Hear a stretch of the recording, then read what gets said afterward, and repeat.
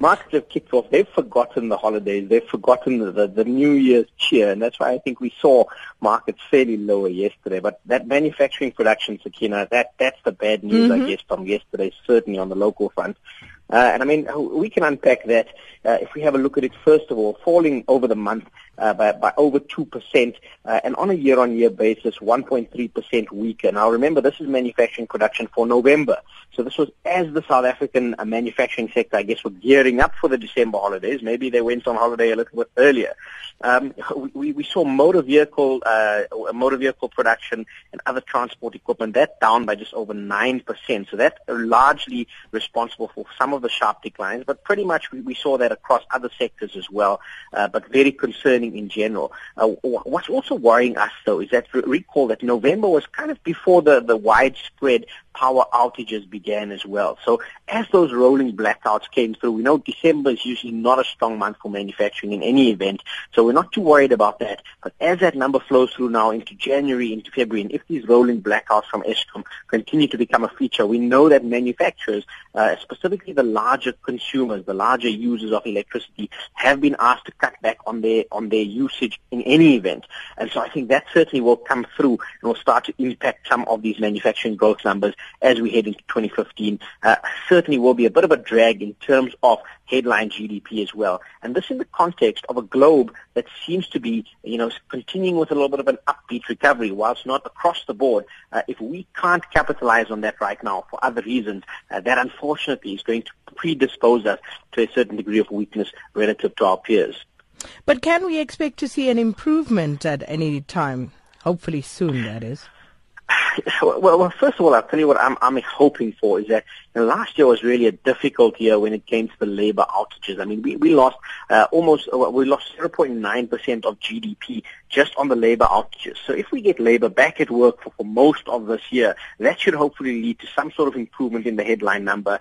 Put on top of that, hopefully, some sort of reprieve from this power crisis, and maybe Medupi coming on stream sooner than expected, and now we're really entering the realm of the very optimistic, and that might be some of our saving grace. But for now, I don't think that's the base case, and unfortunately, the outlook does remain a little bit downbeat. But I must say, compared to last year's growth numbers, we do still expect an improvement. And just looking at the report there, Chinese trade data coming out better than expected. Yeah, I mean, this really, I must say, surprising me a little bit. So we have seen a little bit of a weakening China, specifically over recent times. And whilst I'm not in the camp expecting, Chinese growth to collapse in a heap, the recent trend has been a little bit negative. This data now, however, actually, we're seeing a very strong number. And I want to contextualize this for our listeners. So, you mentioned it in your intro. They had a trade surplus of 49.6 billion just for 1 month. Now, to put this into perspective, that is the total. In fact, it's more than the total foreign exchange reserves that we hold as South Africa. Our current foreign exchange reserves are around the mid-40 billions. So this, in 1 month, shows you that Chinese trade surplus larger than all of the reserves South Africa has managed to accumulate over a period of time. Certainly contextualizes the size of China. Why is this important for us as South Africans? Remember, China is a very major trading partner of South Africa, and so if their imports fell by less than expected, it means hopefully a little bit of a turn in terms of this deteriorating trend. And as you mentioned, we've got iron ore, we've got crude. Now, South Africa is a very large raw materials and specifically a base metals exported to China. So we need to see some sort of stabilization and sustained turnaround in China, and that should hopefully bode well for our export sector. And just very quickly, the gold price, I see it's jumped to its highest price level in 3 months. Are we seeing a new trend here, Mohammed?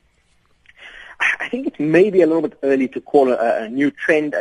Gold has been one of those things. It's been so lackluster for such a long period of time. And I must stress, this really has been a dollar story over the course of the last year, maybe even a year and a half. So, yes, we've seen a nice gain in terms of the gold price for this year.